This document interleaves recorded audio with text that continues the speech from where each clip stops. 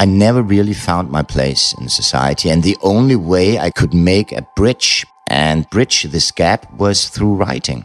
Writing is what I do instead of belonging. And where do I belong? Yeah, well, I'm Danish and I'm German, so you are also kind of homeless. That was Knud Romer, and this is Nordic Portraits.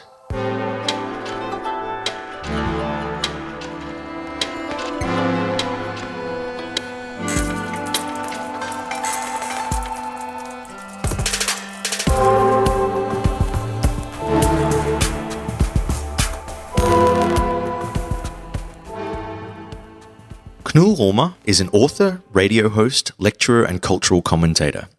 Following a successful career in advertising, Knud turned his attention to writing, releasing his debut novel in 2006 to rapturous praise from critics. The autobiographical Den som blinker er bange for døden, or as it's known by its English title, Nothing But Fear, earned him the prestigious Gyldne Laurbær Prize and has since been translated into 15 languages. More recently, Knud released his long-awaited follow-up memoir, Kort over Paradis, or Map of Paradise, which was deemed by Berlingske upon its release as a modern classic. Knud, welcome to Nordic Portraits. Thank you. What a rap. Yeah. Knud, I mentioned that your second novel was long-awaited, and I think 12 years qualifies for that statement. Kort over Paradis, you mentioned upon its release that if you were to have a byline for the book, it would be The Road to Hell. And I just wondered why so. It's actually called so in German because the problem with my titles is that they are very Danish and they can't be translated. So Map of Paradise sounds ridiculous. Kort over Paradis is just, it's very simple. So the German translation is Kartografi der Hölle, or Map of Hell. And well, you know, I spent all my life preparing for this one novel about my mother and my German childhood. And I had this dream of getting published by the most prestigious German publisher, Insel Verlag, who publishes all my heroes, all the big German poets, Rilke and Walter Benjamin and Hugo von Hofmannsthal and all those guys. I was raised in Frankfurt and the publishing house was right around the corner. And I swore when I was 13 that was the goal of my life, and I didn't know that it was impossible. It's an impossible dream, so it kind of destroyed my afterlife. I spent the next 30 years writing without getting published, and it was never good enough. And when my mother died, I sat down for 1001 nights and cried my eyes out and wrote this one novel and closed my eyes and aimed at Germany with my one silver bullet, and it hit. And that was kind of it. And then I got married, I got children, I had to raise the children, I had to earn money, and the years go by. And I couldn't find the time, the concentration, and I had to do it once again. Because the last thing they told me in Germany was, well, have a nice journey home, Knud Romer, and by the way, just because we published your first novel doesn't mean we'll automatically publish your next novel. So I had to do it once again to show myself. And I didn't have a whole lifetime for it. So, 12 years went by and it became more and more problematic. It becomes more and more difficult. So it ended up being a monster like 550 pages, ridiculous. It was like Jesus in the tomb. And I had this stone and I had to come out of my own grave, which was this stone that was getting heavier and heavier. And at last, after 9 years' time, I knew what to do. And I wrote from 10 o'clock in the evening to 6 o'clock in the morning in the kitchen, drinking white wine and smoking marijuana. And I broke down after 3 years when I had finished this novel. My wife wanted a divorce and I was diagnosed with glaucoma. They told me you're going to get blind in a few years' time. And I completely was done with.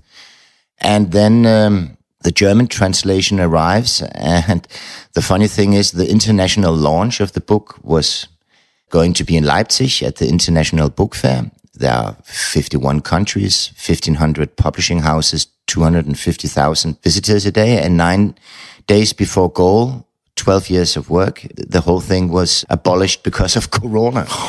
And then this book arrives, and it's called Kartografi der Hölle, the Book of Hell.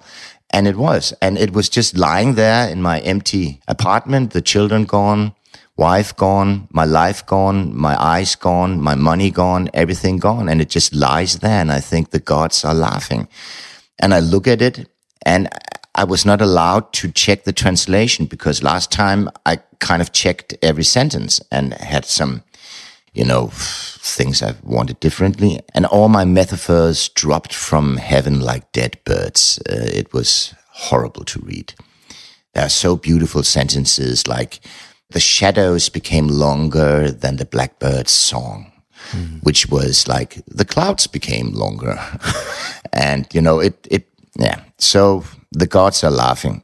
And then I was just sitting there in this empty apartment and no money. And this January, I was so in trouble and I was so finished. And, a man in need becomes a singer. Fear makes you sing. When you're desperate, there's no more turning back. You just have to do something. So I sat down and I wrote a novel in 2 months' time. I thought it was a year. And I was singing for 2 months, and it's the most beautiful thing I've written in Danish prose. It's called The Girl in the Violin. Das Mädchen in der Geige. Eller Pigen i violinen. And it's kind of my girl with the pearl necklace. It's a round pearl of prose. The most simple, beautiful story, and it comes out next month on my birthday, and we'll see. I hope this will do some good. Where did that story come from within you? Since I fell asleep in the lap of my mother in Germany in very long operas, in the smell of her perfume, I've always dreamt of writing a novel about classical music and the discipline and the horrors and the sadistic discipline of becoming a virtuoso violinist. And I've written thousands of pages without kind of getting it. I never found the right movement, the right language, and it's written in first person as a girl, which is kind of interesting because the girls are going to look for stereotypes and shit. But the funny thing is, of course, that the girl in the violin is, of course, me. It's a little girl inside of me that's playing the language like a violin. And it's an artist novel, yeah, but it's a very easy little plot about a girl when she's 5 years old. Her father gives her a violin and tells her that in Austria there's a little village and they go out into the woods and they knock on the trees. And if there's music in the trees, they build a violin. And then he knocks her on the head and she promises her dad to be a good student and become a good violinist. And then she kind of grows together with the violin, which is the violin becomes bigger and bigger and they kind of grow together. And he tells her everything which is inside of you, your dreams, your emotions, your fantasies, you can express them via the violin. The problem is it's so difficult to play the violin that the technique and the discipline to accomplish being able to play the violin takes so much discipline that all the emotions and fantasies and all the life which you are supposed to express in the violin becomes invalid. And you become more and more emotionally closed off. So it's kind of like an evil little screw where she plays better and better and becomes more and more crippled. And that goes for 200 pages in total pain. And she plays cold notes. There's once in the novel where she becomes drunk and kisses a boy. She swims around in a lake in Vienna called Iris with Julian Rachlin, a very famous violinist, and they kiss, and she goes home and takes up the violin, and for once she opens her heart, and the tones are warm like the sun, and she goes back in the final stages of the novel and has her debut as a solo violinist, and we only heard about her and her father. We never heard about anything else, and then, of course, all the teachers and all the people she meets in the novel, many East European musicians, of course, in Vienna. And when she then comes out on the stage, she sees amongst the audience all the people that she met through the novel. And in front, her father is sitting. And now she's going to show him how good she is. And then the director turns around to her and says, "Oh, you look so much like your mother." And it's her violin. And then she understands her father has turned his own girl into the virtuoso violinist he's turned her into his own wife. And then she breaks completely down and plays ice cold notes that are falling from the sky like snow. And she's standing in the middle of a musical box, and time is turning around and around, and she's standing there and the snow is falling. So all the way through the novel, it's all about time, metronomes, everything is counting. And suddenly you understand that the whole novel through, she has just been this little puppet in a musical box. Wow. So I love this little novel. I really do. And the language is the violin. And the box is my coffin, and I'm claustrophobically closed in language, and I can't get out. Yeah. You mentioned that from a young age, from as early as 13, you knew you wanted to be a German poet. Yeah. I wondered if we could go back to your early years, in your childhood, where you were growing up in Nykøbing Falster. South of Copenhagen. You're very south of Copenhagen, yeah. And a small island, yeah. A small island, a regional town. Yeah. And you mentioned in your book that it was an endlessly grey environment for you. And you were clearly an outsider. Can you just share a little bit about the context of that, having grown up with a German mother and a Danish father? Yeah, I mean, grey is not the real word because it's not grey. It's very beautiful down there. But the people God put there aren't that beautiful. And of course, my mother came from a very rich family in East Germany. They were landowners and they lost everything in the Second World War. And she came to this small provincial town in 1950. That's 5 years after the occupation. And she's German and very, very beautiful. And that was not easy. And she found my father and married this guy.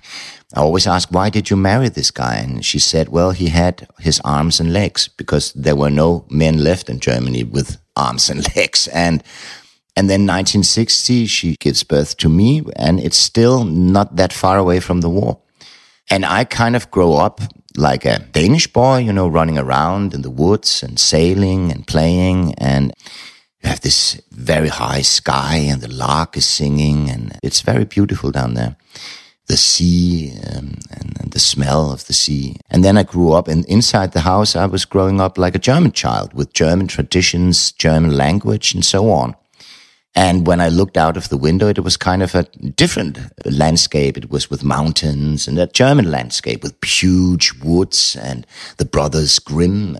And it was only when I came into school that I found out that they called me a German pig and my mother a Nazi and so on and so forth. And suddenly I found out where I was, and that the culture and the language and the history of my mother was ostracized, and they were war criminals, and she was guilty and she had to pay. And that is a very, very bad thing for children. And we have so many refugees now, so many foreigners in Denmark and also other countries, where the children are experiencing the same thing, that they are being excluded and feel different and feel not accepted. Their language, their history, their culture is not accepted.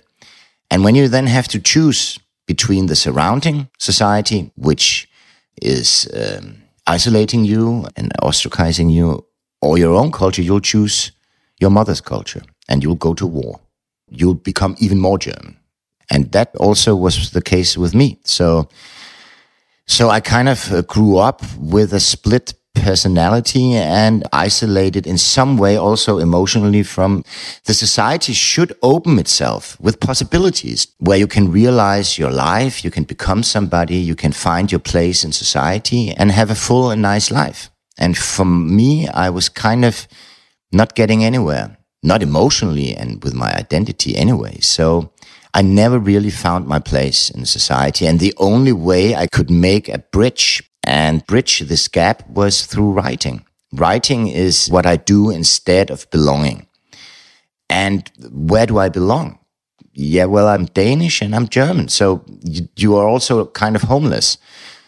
So I found out that the only way I could belong and come home was to do the impossible thing and write a Danish novel, which would be published by the most prestigious German publishing house. And that would kind of do it for me, yeah.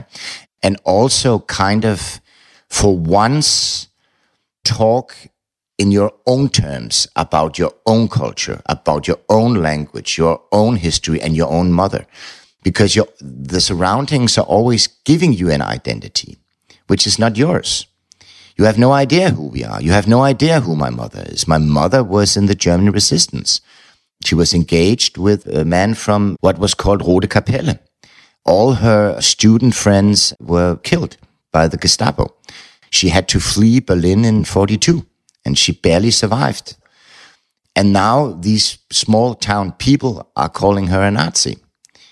And what I wanted was to revenge my mother, or not really revenge, but to show the true colors of who is this woman. And I wanted to do it in an eternal prose, so you can't take it away. It's kind of a little statue in the middle of this town written in prose, and you can't get away with it. You thought you could get away with this, but be careful what you do with the sons of mothers and the only sons of mothers. I have no brothers and sisters, so I was kind of the only one to do this. I actually went so far when I was in advertising and made a lot of money. I went into an auction house where the drum of the city was being auctioned. You know, in old days, they went with this huge drum and told the news. It was from 1658, a bronze drum, big one. And I was sitting there on one side and the museum was sitting on the other side. And I just went on bidding until I had more money than they had. And I bought it. And now I have the city's official drum at home. And I told the museum that they can have it for free on one condition, and that is they have to write above the drum, donated by Hildegard Lydia Foll, the name of my mother. And they won't do that. Well, then it's my drum. Yeah. Did your mum ever find peace or come to terms with her lot in life once she moved to Denmark? No, she was ruined. She had experienced so many horrors. And then living in this town where she didn't belong, she was a very worldly, cultural woman. She was in pain, and she was a very tortured woman. And I was her only company. I spent years and years with my mother, singing, playing, reading poetry. I love her very dearly. But she never came to peace, no. Her hands were always kind of fit together like small hand grenades. She could never really relax. And her own mother had been badly injured and horribly disfigured. Yeah, she went up in flames. They had this huge estate, and they had a townhouse also in Magdeburg, which of course was one of the cities where the English came back and revenged the bombing of civilians in London and so on by bombing civilian cities. And Magdeburg was one of the places. And she was hiding there in the cellar, and a firebomb just dropped on the house. And she was in the cellar, which was filled with gasoline. So she went up in flames. And wartime operations were not that great. So she tried to commit suicide twice by drowning herself. But she survived, and she became very old. She became 93. And I loved my grandmother so dearly, and she was like a mummy. She didn't have any lips, any nose, any ears. Her skin was very burnt, and her arms were like a mummy because they had just put skin around it from her legs.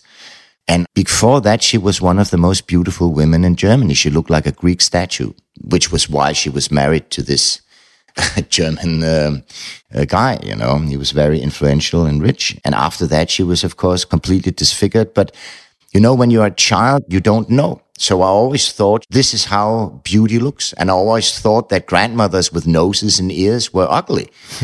And when I was in the museums and I saw the Greek statues, I thought, there she is, because they had no noses and no arms. So I thought she is classical beauty. And I love her so much. And I always, you know, there was once down there on our island, I took my bicycle and went out to kind of muddy lake where you had these fireflies. It's not called fireflies, but it's kind of a firefly. But they light up in the darkness when they mate. And it's not every year that they're there, but they were there, and I plucked them, and I went into the garden, and I placed them in the garden in the darkness, and I told my grandmother, come to the window. And then she looked out, and there I had placed the fireflies like Orion, like the stars on heaven, and I told her, oh, Grandma, I love you so much, I'll pluck down the stars from heaven for you. Oh. And I always loved when she was crying. And she was so weepy. She always cried. She was very emotional. Yeah. So she always cried when we left, and she cried when we visited her, and she cried when I read poetry for her, and so on. Yeah. So I always loved when she says, oh, ich bin so gerührt. I'm so moved. Yeah. You speak with such warmth about your relationship with the women in your family, but to contrast that, it felt when you wrote about your father in your first book that there's a certain coldness and detachment of this insurance company man that was your father. How would you describe him? Yeah, but that's not really, I mean, in this huge monster novel, it's kind of a slow recognition of who he actually is and was and what he did for us. Because what I didn't know when I was growing up was that he protected us. He was the most regular man who went to work, did his work. There was not one spot on his shirt. He came from a family of people with great fantasies and mano-depressive, crazy people. And he wanted and made a stable home with security. He was an insurance man. Yeah? He insured everything and went to office for 50 years and kind of gave his life for us. He didn't shine, he made us shine, which is bigger than shining. Yeah, that is the guy who made everything possible. And I tried to take care of him when he got old, got dementia, and it was very sad. And he came to Copenhagen, and then he fell. And of course, when you're old, and he ended up in dementia. So I sat there with my daddy, and he couldn't remember his own wife. He couldn't remember me. He said, who are you? And the most sad thing was that when I at last made it and had my novel published and I became poet laureate and everything that I had told my parents for 40 years, like I'll do this, and I didn't become anything of what I thought. And my parents were for a long time very sad about my existence. And when at last I had something to show, my mother was dead and my father couldn't recognize me. So it never kind of happened, yeah. So he fell and broke his hip. And of course, then he came to the hospital, and the hospital system in Denmark is not as they say. He was lying in a bed outside on the floor, yeah. After paying taxes for 70 years, he couldn't even get a room. And he was lying there completely disoriented. And I came there and I said, oh, daddy, and don't be afraid. They know what they're doing. Everything is going to be all right. And then he looked at me with these foggy eyes and said, Knud, go down into the cabin. Go down into the cabin. And I knew where I was. I was on the sea because we sailed when I was a kid. We sailed every summer. He was a very good sailor. And once we went from Grenaa, from Jutland, to a small island called Anholt. And there you have a very big sea. And there was a storm coming up. But not only a storm, what's it called? An orkan. Hurricane? Yeah. Yeah. And that is very, very dangerous. And I could see the whirlwinds across the sea. And I saw this insurance man who always was discreet. He was the solid rock. Yeah. I saw him put on his lifeline, go on board and take down the sails so that you only have a very small sail. And then he told me to go down into the cabin. And then I looked at this man who sat at the rudder and kind of danced the waves. Huge, like buildings, great big buildings of waves, how he was riding these waves with an infinite security and got us to this island. And people were standing at the harbor and looking at him, and he took the sail and they applauded him. And we went out and I saw a boat with 3 masts go down, and they were out and they fetched them in. And I was lying in this boat, and the wind and the everything, I was sleeping there. And next day, I woke up on this island, and you had a complete blue sky with seagulls, and that was Anholt. And he saved our lives. And I always remember, if there's paradise, when I die, I'll open my eyes on this island with my parents. And now he was lying there in the hospital, and he was out on sea again, and I couldn't save him. He drowned in his own lungs with water. So I didn't. He was drowning in the sea. It was very tragic. But and I'm called the same thing as him. So it was when I saw him sit there on the old people's home, I could see my own name there. So I know what's coming. Was that one of the first times you really started to think seriously about your own mortality? No. I haven't thought about anything else since I was born. Really? I kind of live in the opposite direction. I live from my grave and backwards. I know time is running out, and I know how thin the ice is. And I know that absence is more encompassing and more fundamental than presence. You have no absolute consciousness of yourself. You have no idea where you are, who you are, and you can never have absolute presence. So we are kind of shadows that are being thrown by a sun behind our backs.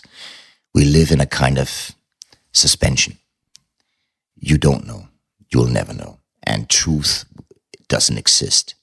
It's just a human way of thinking, finding the truth, finding reason. There is no reason. The universe just works. It has no goal, no reason. We are looking for goals and making reasons, but that's a human endeavor.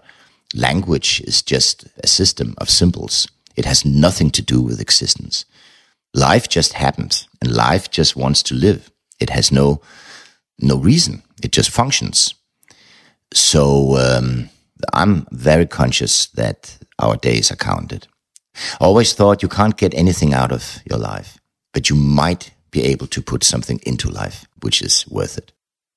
Children or whatever, friends, good deeds, nice pieces of art, music, whatever, Do you reflect now and feel like those seminal works that you've published are something that work towards a legacy that you can be proud of? I really don't care. When you're dead, you're dead. All this afterlife shit is really ridiculous. It's narcissistic idiocy. And everything ends. Eternity doesn't exist, so who cares? I mean, we might survive 100 years and we'll only have cockroaches again.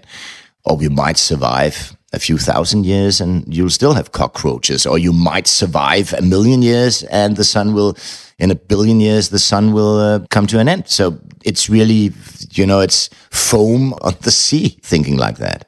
Sure, that may be true on a very macro level, but looking at it on a smaller generational scale, the stories that we tell ourselves as humans helps. I just wondered if you take pride or comfort in the knowledge that your writings will help yours and perhaps more pertinently your mother's story live on. I don't really know. I think that what makes me sad is that my divorce has kind of estranged myself from my children, which is the saddest thing you can experience, is that your own children really don't care about you. Of course, they don't when they get into puberty and they get old enough, they'll leave you anyway. But I'm sad that I don't have these years together with my children, that I can tell them stories and tell them about my family history and kind of share memories with them. And that would be a good thing, yeah. That's sad. It's kind of, they don't know the paintings on the walls. They don't know where we come from, who we are, German culture, philosophy, music, whatever you want to share with your kids. That's sad. That's kind of the saddest thing you can experience. But then again, children don't really care. They want to make their own stories, their own history, their own music.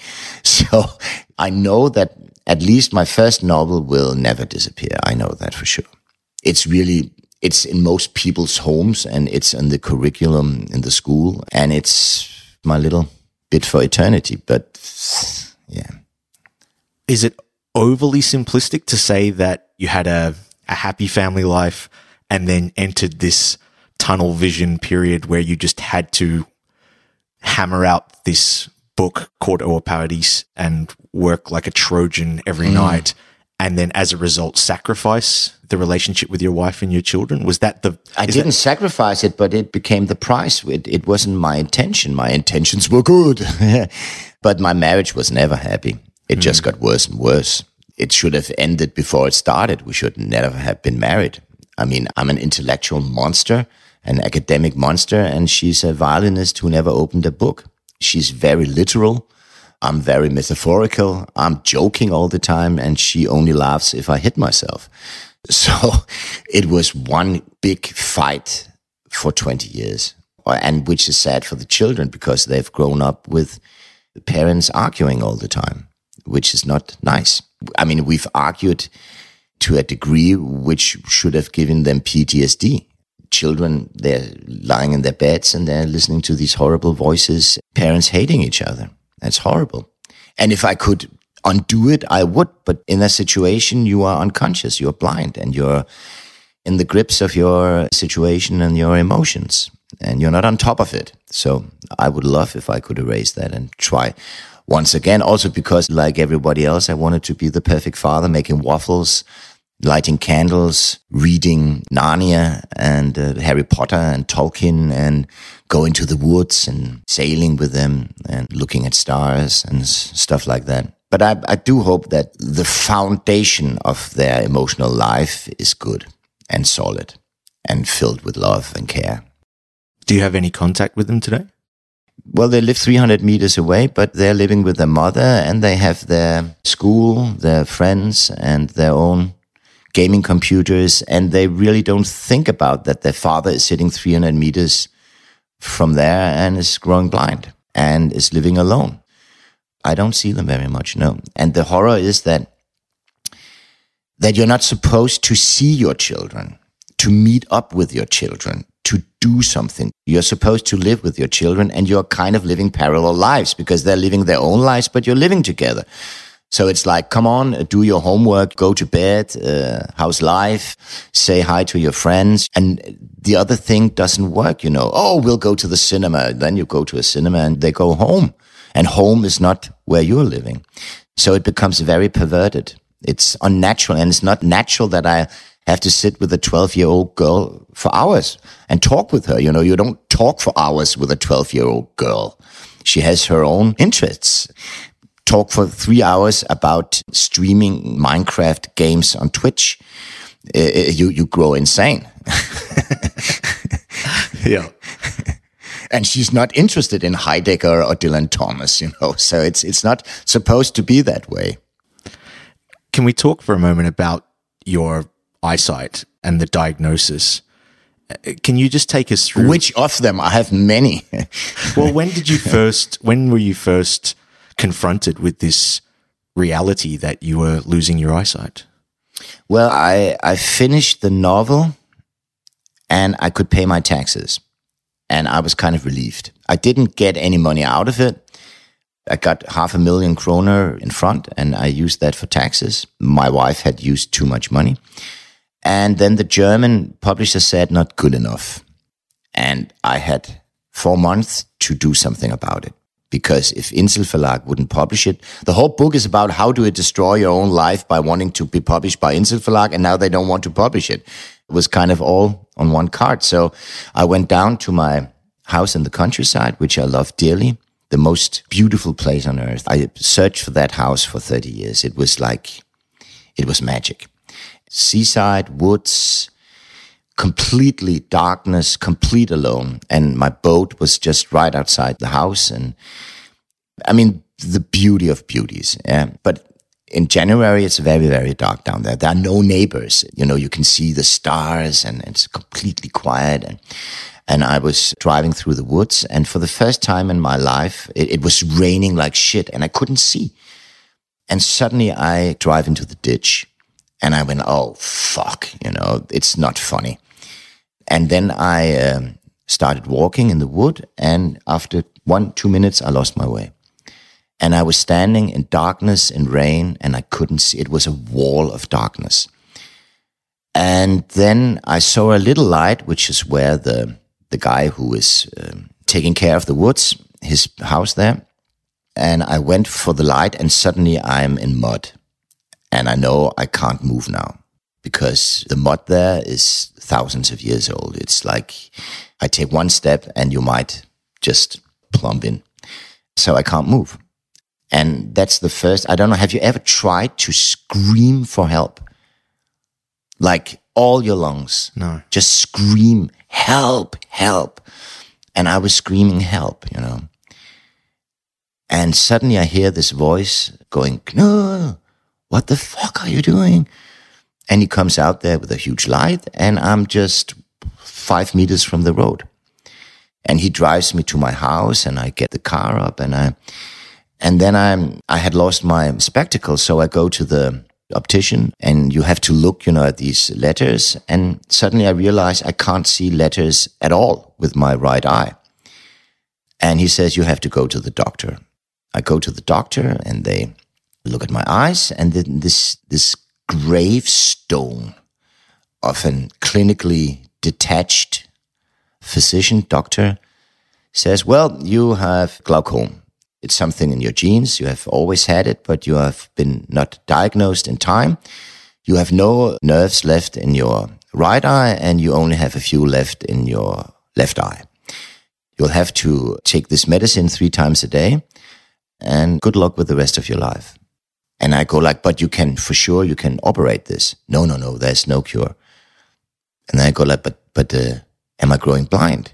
Yeah. When? We can't say. In a year, 2 years, we don't know.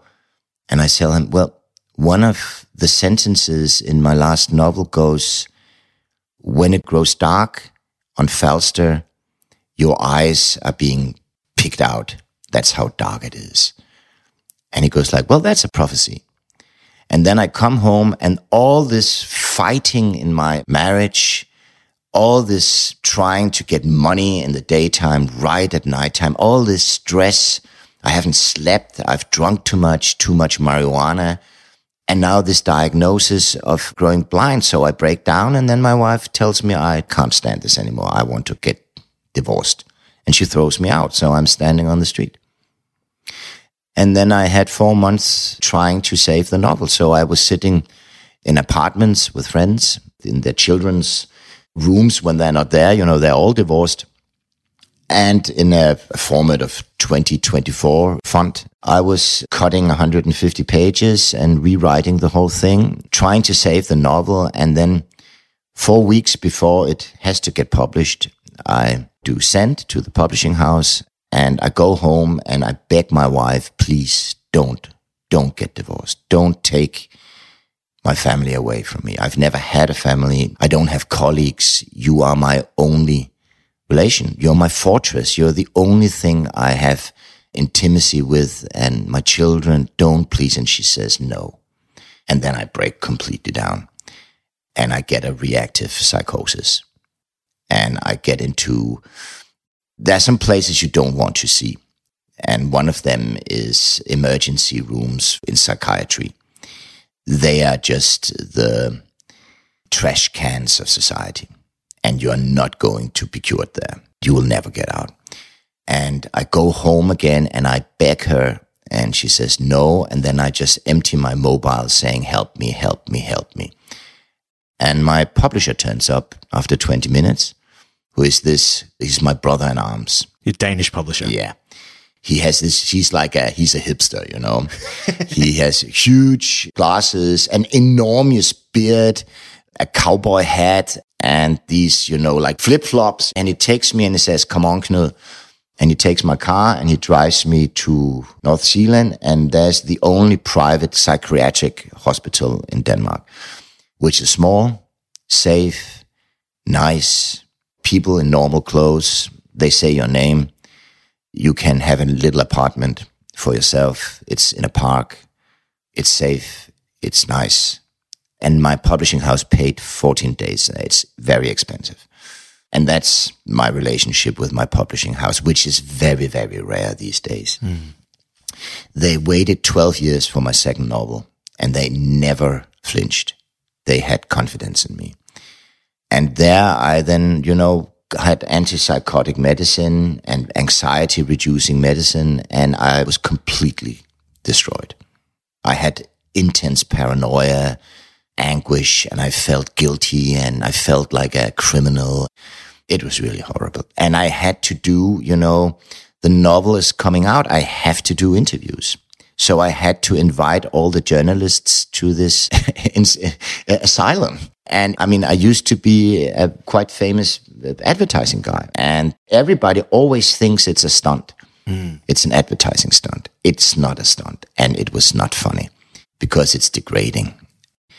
But I thought, and it's humiliating, but I thought, well, maybe I can do some good because I can show everybody that everybody can and will break down. And everybody will come to a point in his life where he can't manage, where it's too much, whether it's too much to drink, too many drugs, whether it's divorce. I always thought that I was a German soldier made out of steel, that I can take anything, and I broke.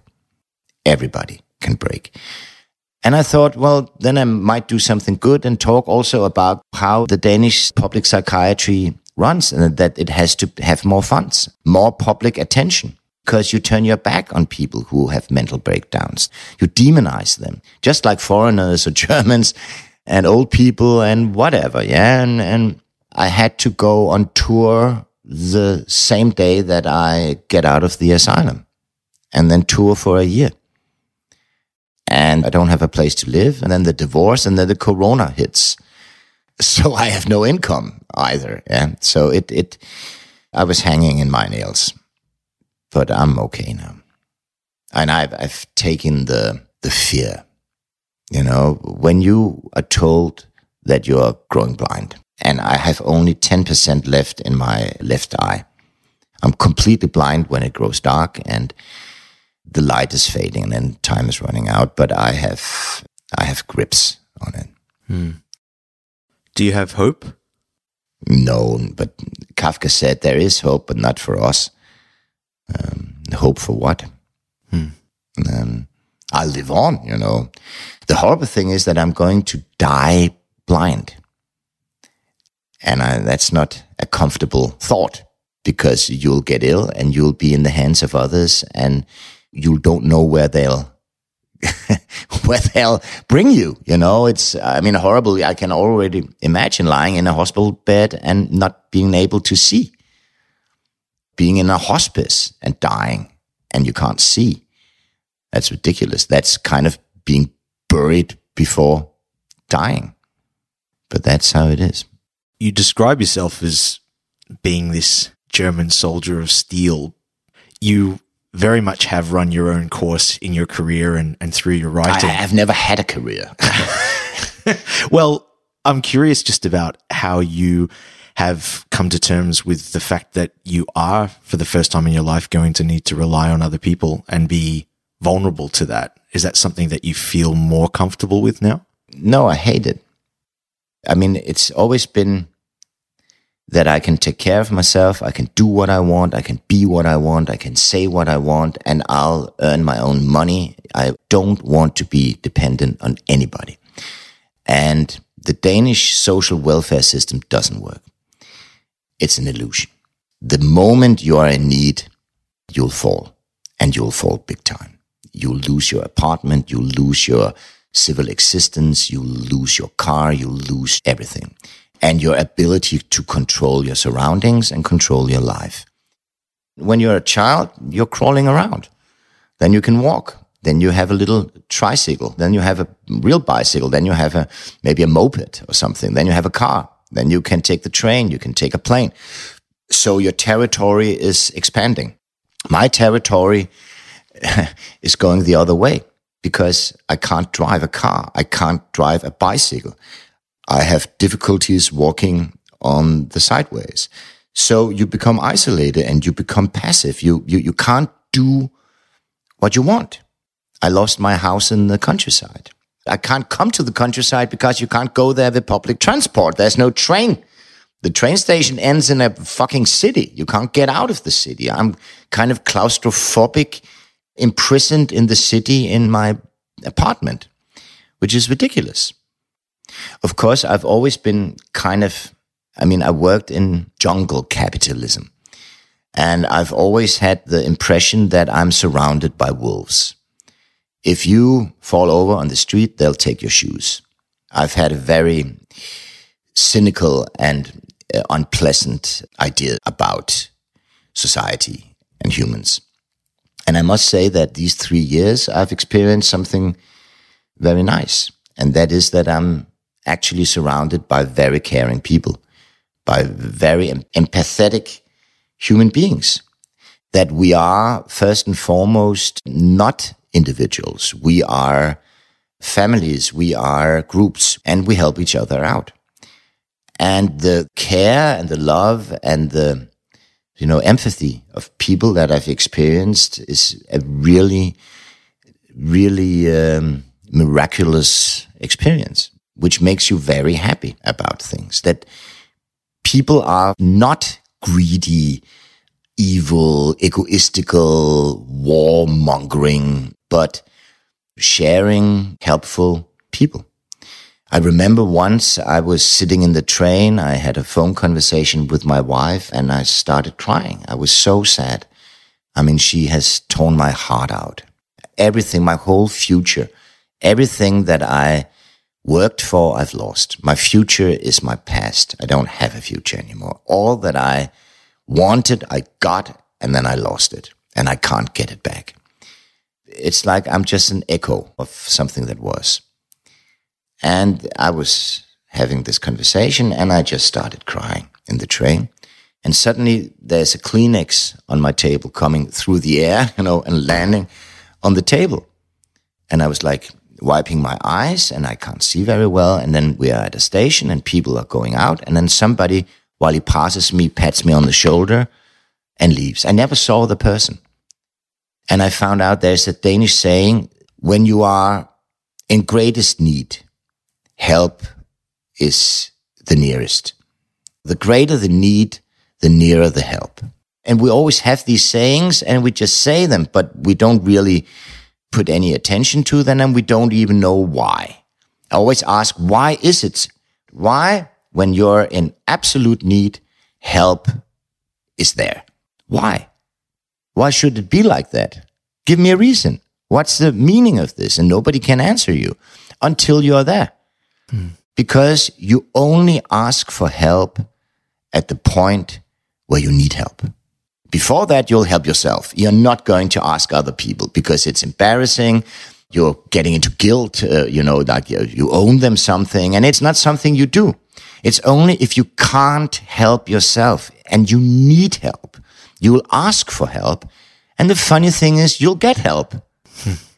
People like giving help. It's an urge. And that experience is very dear to me, yeah. When I lost my country house, which kind of was the epitome of my achievements, was this little house. And when I found out I can't drive anymore. And I was stranded there because I was not going to get into that car and maybe kill somebody. It's over. You can't drive this car. I can't drive it to Copenhagen. It's over. I'll get into a car crash. It's too dangerous, this thing. So I'm stranded. And I have these 12 friends that I've had for 40 years, and we are mailing each other every day. We have this little mail group. It's very old-fashioned, not a message board, but saying, good morning, how are you? And in the beginning, it was kind of a partying thing, and now we're getting older. It's kind of a comforting thing, and we are helping each other out, and we are all having troubles with our children, with our health, with our economy. And we are there for each other, which is, if I have one thing to tell my kids, be a good friend and get good friends, because they are the ones that are meaning the difference in your life. Everything else doesn't matter. Career, who cares? Friends, that's the main goal of your life. And I was sitting there and I was completely shattered. I'm going to lose my house and I can't even get out of here. And my wife didn't care, So I wrote a mail saying I'm fucked. And 5 minutes after, my first friend Mads says, "Stay put, Knud, I'll come Sunday." And it goes like ding, ding, ding. And they all tell me, "Stay put, Knud, we'll be here." And then in the morning, on a Sunday, I suddenly see 10 cars coming.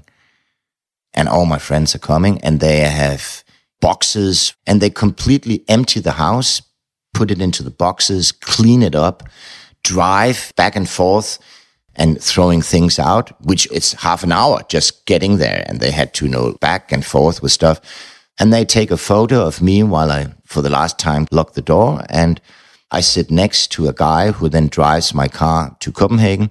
And they make this chain and they take all the boxes into the cellar.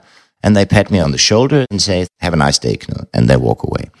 And I always thought this house was the most prestigious thing in my life that I valued the most, after my wife and children, of course. But my friends are on the other side of the scale, and they balance, if that makes any sense. Absolutely, it does. Yeah. It's very pathetic, all this. No, it's not. And I thank you for sharing it with me. I wondered, when you talk about growing up in the countryside and in many ways feeling excluded due to your German heritage, do you think this suspicion of the other is less prevalent in Danish society today, or is it a trait that still runs deep? I don't know. Every generation is 10% IQ higher, more educated, more versatile. The consciousness and horizon of children that are 12, 14 years now is enormous, because of social media, of course, and the internet. Every movie ever made, they can see. Every song ever made, they can hear. They can have conversations with people in Tokyo and New York, and it's insane. They have a global consciousness. They are not being stopped by borders. And I think that all this nationalism, racism, sexism is evaporating, I hope. And it doesn't look like that, but that's the old assholes. We always had the hope of the Arabic Spring, which then turned into tyrannies again and religious dictatorships and stuff like that. But youth is getting out of that. But they're not the ones who are in charge. But Denmark is a very small country. And we've always, in Denmark, you say Swedes are Germans that are costumed as humans. And we have this kind of idea that Denmark is Jesus that is crucified between two robbers, Germany and Sweden. And we have this kind of like puberty where you reject the others, the society, your parents, the grown-ups.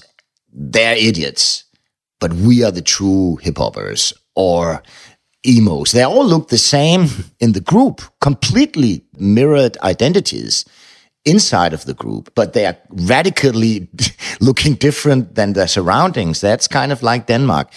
We have a national identity by rejecting other cultures, other countries, but that's very normal for nations. I mean, Poland and Hungary now, and white power Americans, and it's very common way to deal with things.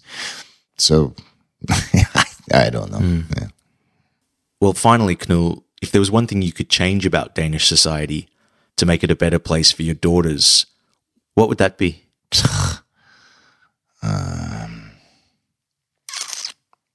Walter Benjamin said, when the Messiah comes, he is not going to revolutionize everything. He's only going to put one thing straight and everything will change. It's the perspective will change and you'll suddenly see paradise on earth. It's not the world you'll have to change, because the world is okay. It's your perspective on earth which is going to change the way the earth you see. So if I could change one thing, it would probably be the perspective on why are we alive? What is the deal? What's the reason? What kind of society would you like if you could choose? Is it capitalism, liberalism? Is it the marketplace that is dictating us? Economy dictating us? I mean, it's kind of a rotten conspiracy between finances and politics. So, what I would like is to change the perspective on life. Why are you here? What's the deal? Why don't we live in a different way? Why don't we make a different society with other goals? Not producing more and more commodities, producing, consuming. Everything is about working, money, economy. It's dictating humans. But it should be the other way around, that we dictate the kind of society that we want. How do you live your lives the nicest way? How can we keep our families together, the generations together? Why are we not sitting with old people, parents, young people in bigger families? How do we spend our time? Why do we put our children into institutions? They are half a year old, 1 year old, and they're put into an institution. And then the rest of their life is institutionalized until they get into the marketplace. It's like from when you're 1 year old until you get, 26, 30 years? It's all institutionalized. For what? For competition, now we have one rationality that has become universal, which dictates everything, which is economic rationality. Everything has to be a means to an end. But why? Why music? Well, for its own sake. Not because music is a means to an end. Why sex? Not because you want to get pregnant and have children, for the fun of it, for the hell of it. Why mathematics? Not as a means to an end, but because mathematics are fascinating, are enlightening, are the brickstones of the universe. Do things for their own sake and stop instrumentalizing everything as a means to an end, which always is profit. So I would like to change the rationality of how we organize society and our lives and the perspective on life. And that is actually what you can do with education. So you don't have to revolutionize everything, you just have to revolutionize your way of thinking. Mm. Well, you've definitely challenged my way of thinking today. And I just want to thank you, Knull, for sharing your story so openly and honestly with me. Yeah, well, thanks for your time and your ears, and sorry for everything. It's a real pleasure.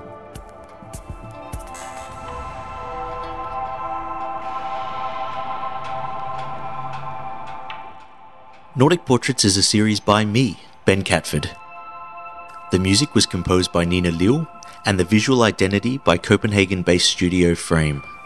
To learn more about today's guest and all the others from this season, visit nordicportraits.net.